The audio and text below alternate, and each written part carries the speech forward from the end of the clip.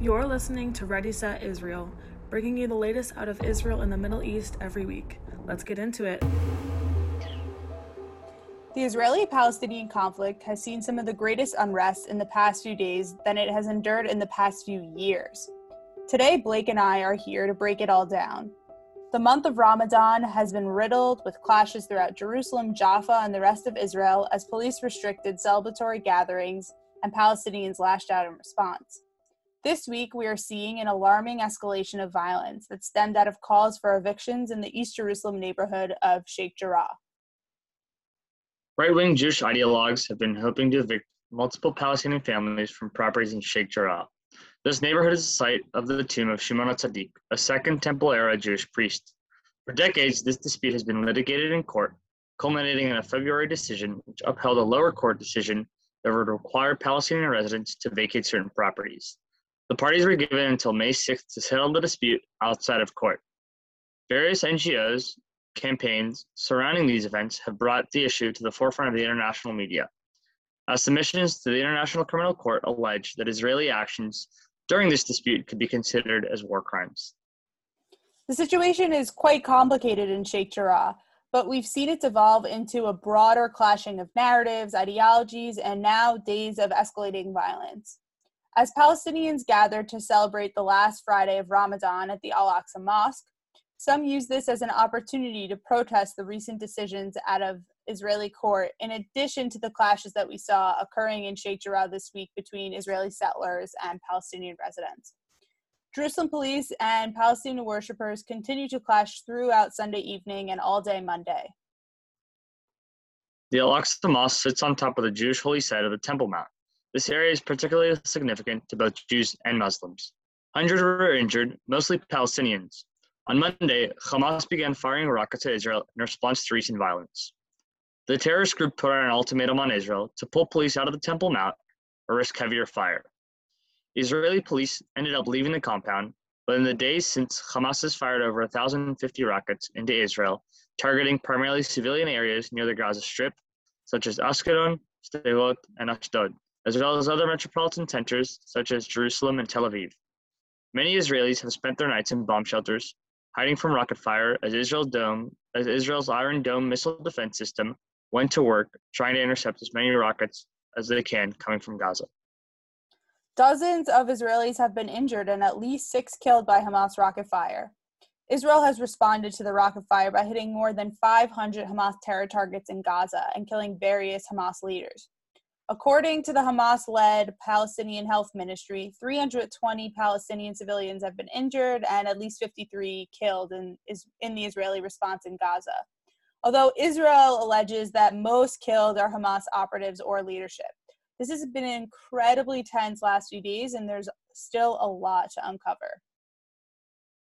To help us sift through these recent escalations, we are joined by Avi Meir, Managing Director of Global Communications at the American Jewish Community, who is on the ground in Jerusalem right now. Avi, thank you so much for being here.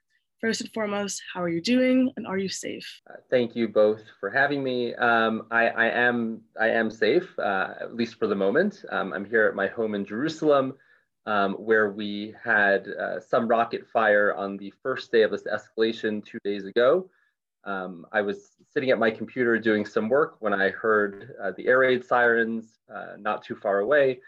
I quickly scooped up my cat and sat in the furthest corner in my apartment from the windows so that if there were a rocket that would fall outside, I would be as far from any shrapnel as possible. Since then, things have been relatively calm in Jerusalem, but they've been decidedly less calm elsewhere in the country, where more than 1,000 rockets have slammed into Israeli towns and cities, killing at least 6 people and wounding hundreds more. This is a very dangerous situation. Hamas has now threatened to launch another volley of rockets in just over an hour, possibly including Jerusalem. And so the situation is quite tenuous. And I have to say, while I feel safe for myself, I'm deeply concerned about my friends in other parts of the country who have not been as fortunate, many of whom spent all night in bomb shelters, afraid for their own lives, the lives of their children, their loved ones, This is a very dangerous situation indeed. So let's dive into the spark of this week's escalation, the Sheikh Jarrah decisions and impending evictions of Palestinian residents. There's been a lot of misinformation being spread to prop up various narratives. Can you give us a little bit of a background on the situation as it has been litigated in court for the past 2 decades? What are the various responses, disagreements, and possible future scenarios as a result of this case? I'd be happy to do that. But before I do, I want to clarify something. The Sheikh Jarrah case, while complicated and certainly one that inspires tremendous emotions on both sides, was not the spark of this conflict. The spark of this conflict on a fundamental level is Hamas's refusal to countenance the existence of Israel in any part of the country. Certainly in recent weeks, Hamas and other Palestinian actors, including the Palestinian Authority, have been inflaming tensions in Jerusalem around Ramadan. This goes back several weeks now. There have been riots every single night. I've heard the riots from my home in Jerusalem. I've heard sirens and helicopters overhead. I've heard police responding with riot dispersal means.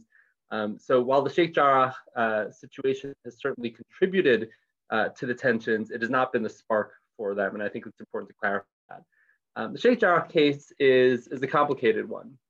It goes back well over 100 years when Jewish families moved into the area known as Sheikh Jarrah, which is now in the eastern part of Jerusalem over what's referred to as the Green Line. They acquired land there, they settled in the territory, but when the area was taken over by Jordan in the 1948 War of Independence, they were of course forced to leave. And the Jordanians passed that land over to Palestinian families that had come from what is now sovereign Israel and enabled them to settle there. They lived there for quite a few years until in 1967, the land was reclaimed by the state of Israel. And since that time, there's been a protracted series of legal discussions on who the land belongs to.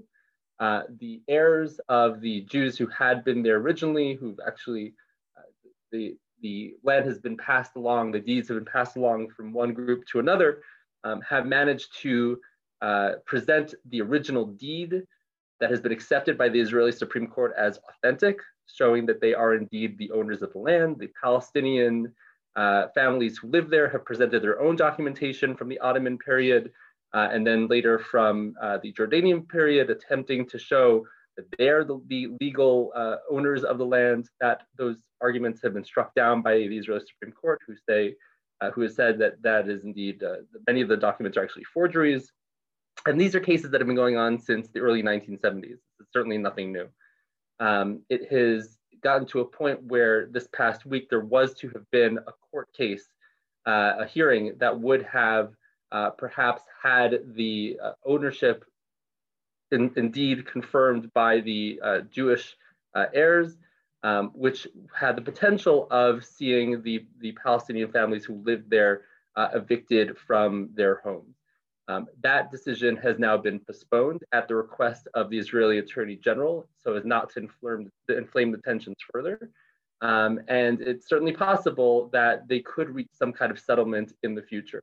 The court had asked that the Palestinian and Jewish claimants come to some sort of a compromise last week. The Palestinian side refused, that they will not compromise on this.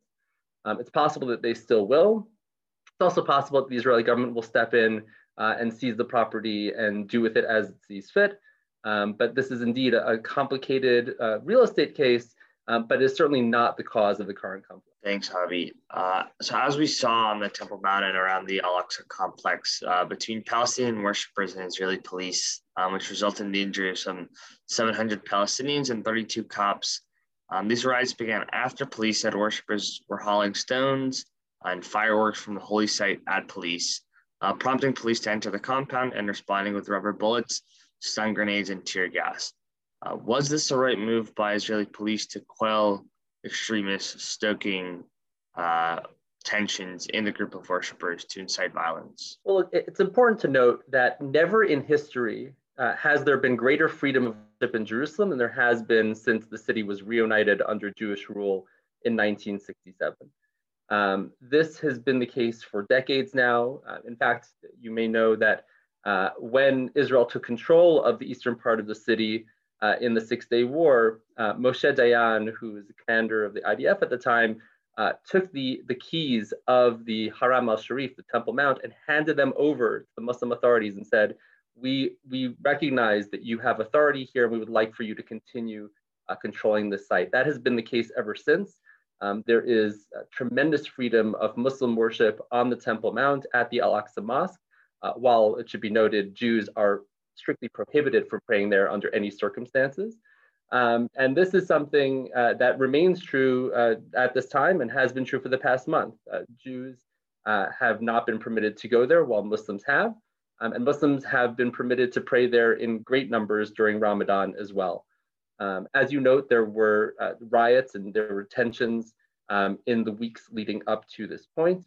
There have been clear indications, including video footage and photographs of Palestinians amassing large caches of arms in the Al-Aqsa Mosque, in the holy site itself, which is absolutely egregious.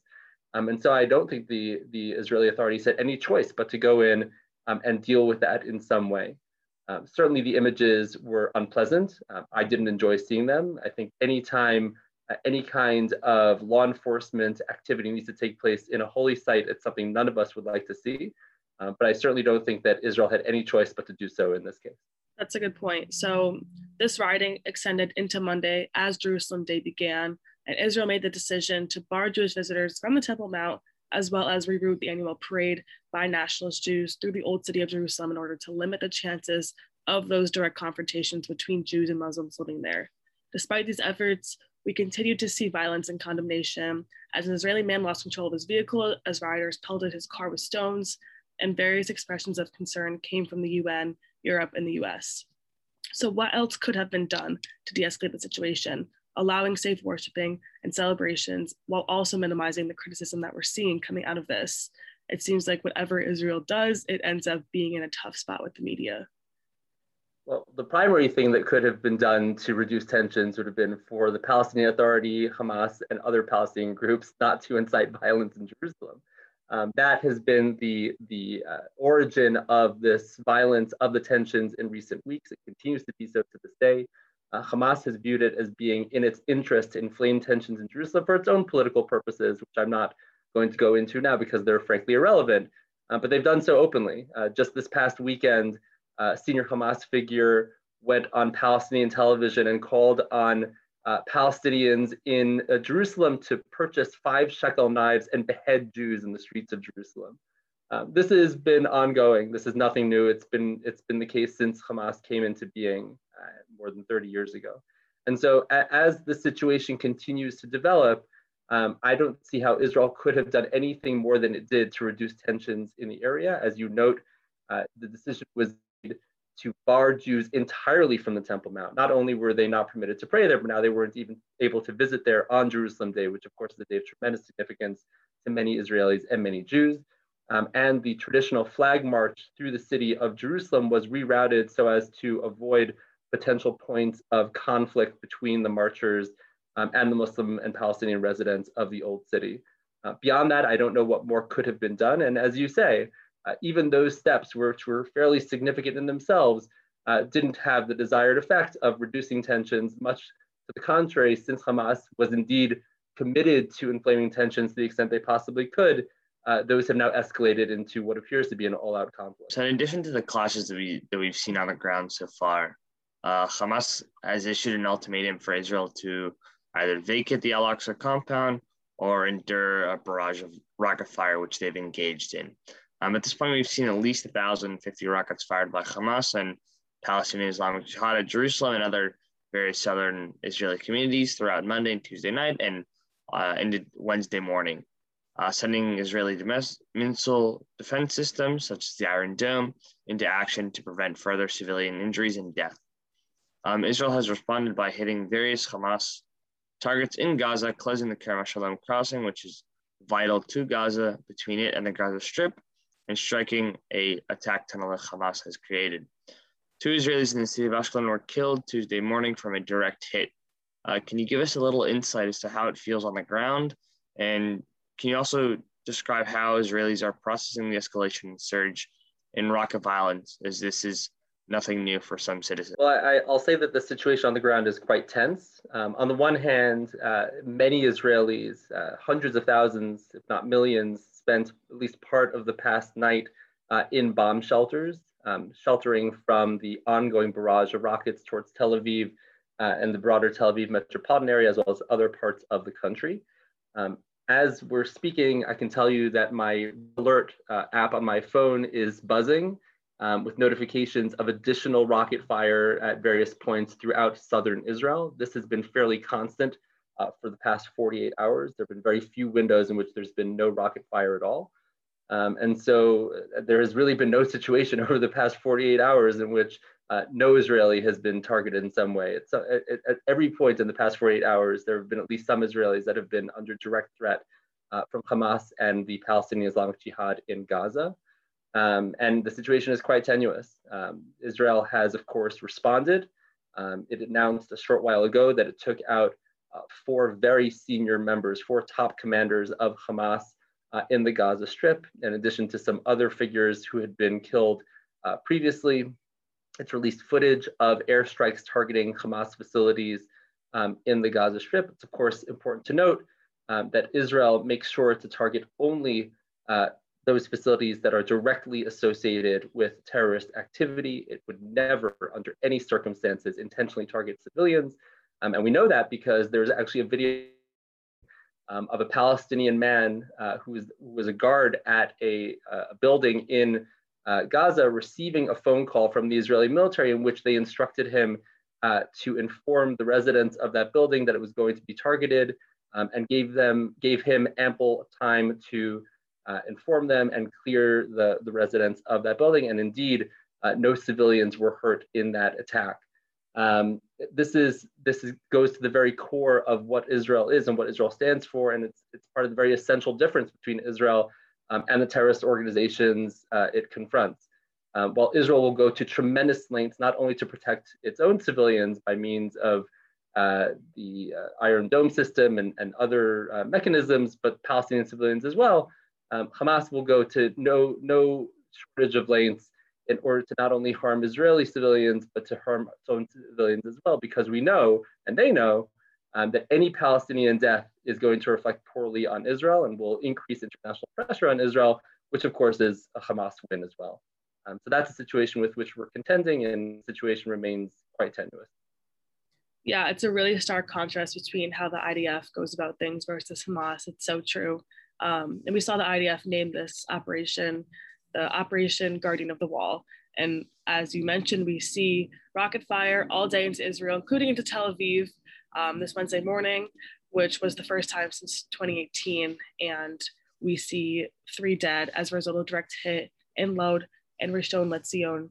So others from the Palestinian side and from the Gaza Strip have made claims for a 3rd intifada or uprising in Israel, and has indicated it will not enter a ceasefire anytime soon.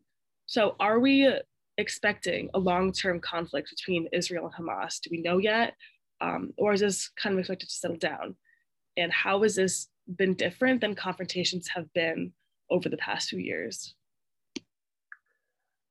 Look, this is, I think, as you may know, it's not a rare occurrence for there to be a flare-up instigated by Hamas that involves barrage rockets focused on Israeli cities and towns. It is relatively rare that those barrages target Jerusalem and Tel Aviv. I think it's been quite a long time since both those cities were indeed targeted by Hamas rockets, and so that in of itself represents a very significant escalation.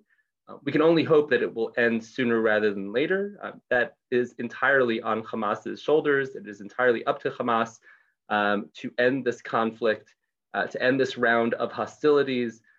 Should it make an announcement that it will no longer engage in hostilities with Israel, that it will no longer target Israeli civilians, that it will disarm and put its efforts to more productive use, certainly Israel will stand down as well. It is entirely dependent on what Hamas chooses to do. I suspect and I fear that we are not at the end of it, and that this could go on for several more days, if not beyond. Great. Thank you. So recently, the executive director of the Human Rights Watch, Kenneth Roth, had condemned an Israeli airstrike that leveled a 13-story residential building in Gaza that the Israeli government claims housed Hamas political leadership. Just as you touched on previously, that 4 high-ranking Hamas officials were targeted and assassinated by Israel. Can you provide a little bit of how Israel determines a proportionate response, and also give a communications perspective on how Israel needs to navigate itself forward to have a better outlook in the international media during flare-ups like we've seen in the last couple of days?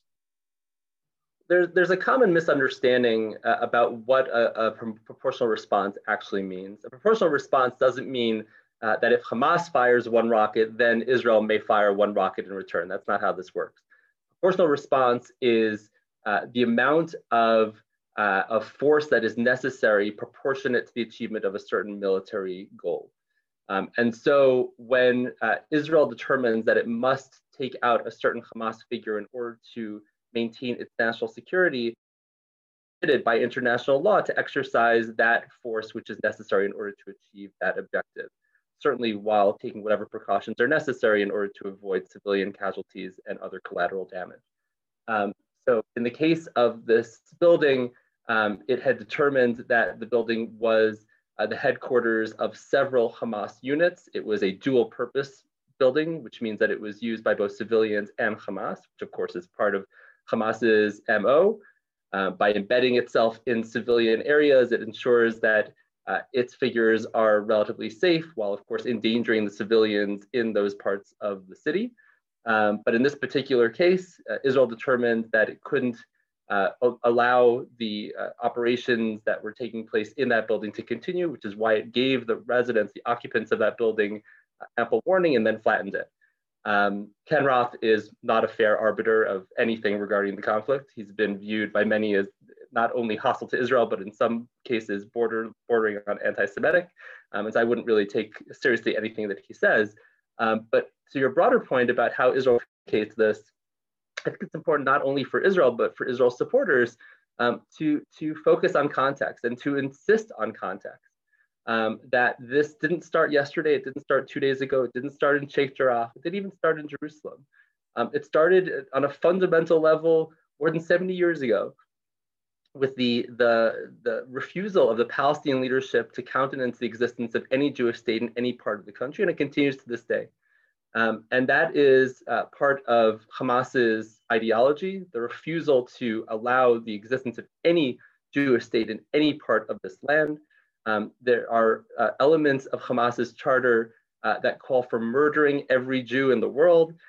These are things that people should know, and these are things that we need to talk about because it's not a fair fight in the sense that one side is a liberal democracy that views itself as constrained by international law and basic morality, and the other is a terrorist organization that's holding over 1 million civilians hostage with its ultimate goal of chaos, destruction, and death.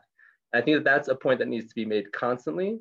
And as we engage in conversations in social media, with friends and colleagues or wherever it might be, that we need to be making clear that this is not a fight between 2 equal partners, that there is a right and there is a wrong. This is not the time for moral relativism or for both sidesism or both sides are wrong. No, not both sides are wrong. One side is wrong. And if that side were to put down its weapons and commit to a peaceful future, there would be one. And only once we reach that point, will we be able to say that both sides are truly able to live at peace. Thank you for that sentiment. I think a lot of people around us right now are really suffering. The ones that aren't in Israel, we're seeing so much propaganda and just media, just fights on Instagram and Twitter and everything. So I'm glad that you kind of explained that.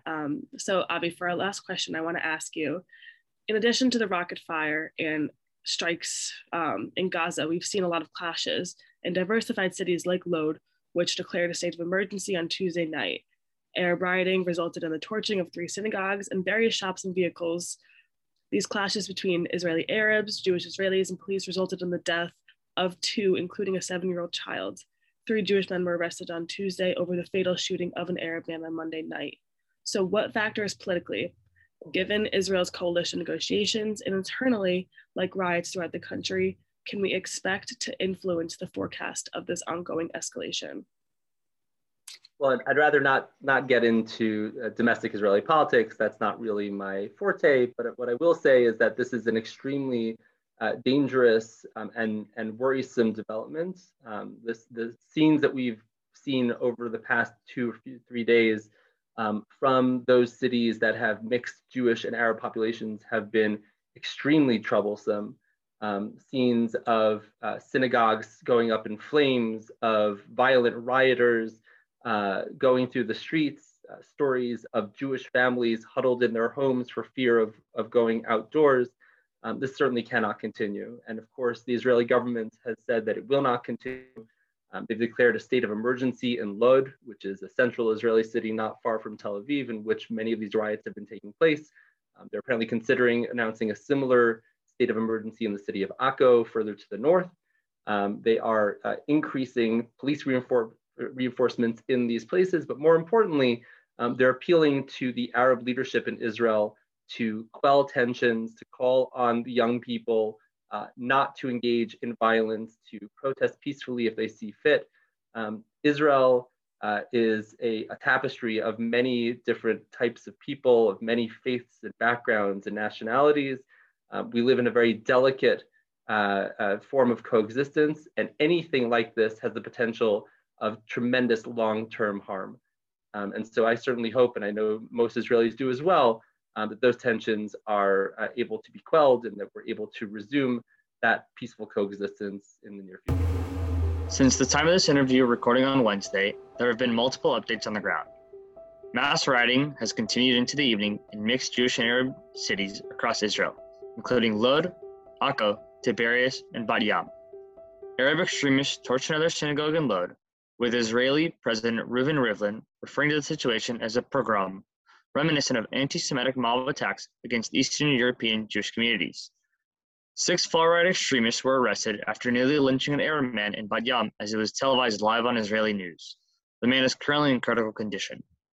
These riots have received broad condemnation from various Israeli leaders, including opposition leader Yair Lapid, Yamina Party head Naftali Bennett, and Prime Minister Benjamin Netanyahu. Police say some 374 people were arrested across Israel in connection to rioting, and 36 cops were injured. In addition, rocket fire continued Wednesday into Israel as another barrage rained down on Tel Aviv and southern cities, injuring 20 and killing a 5-year-old boy in Sderot. An IDF soldier was killed by Hamas anti-tank guided missile earlier in the day. Hamas claims the Wednesday night barrage is in response to an Israeli airstrike in Gaza that leveled a 14-story building, which Israel alleges housed Hamas military intelligence and communication infrastructure. Gaza authorities say 65 Palestinians have been killed, including 16 children, since Israeli retaliations in Gaza began. This is still an evolving escalation, and things are changing rapidly on the ground. Thank you so much to everybody for listening. We hope you enjoyed this episode powered by Hasbara Fellowships, and make sure to follow us at Ready Set Israel on all of our social media platforms to keep up with the latest news about our podcast. Until next Thursday, that's Ready Set Israel.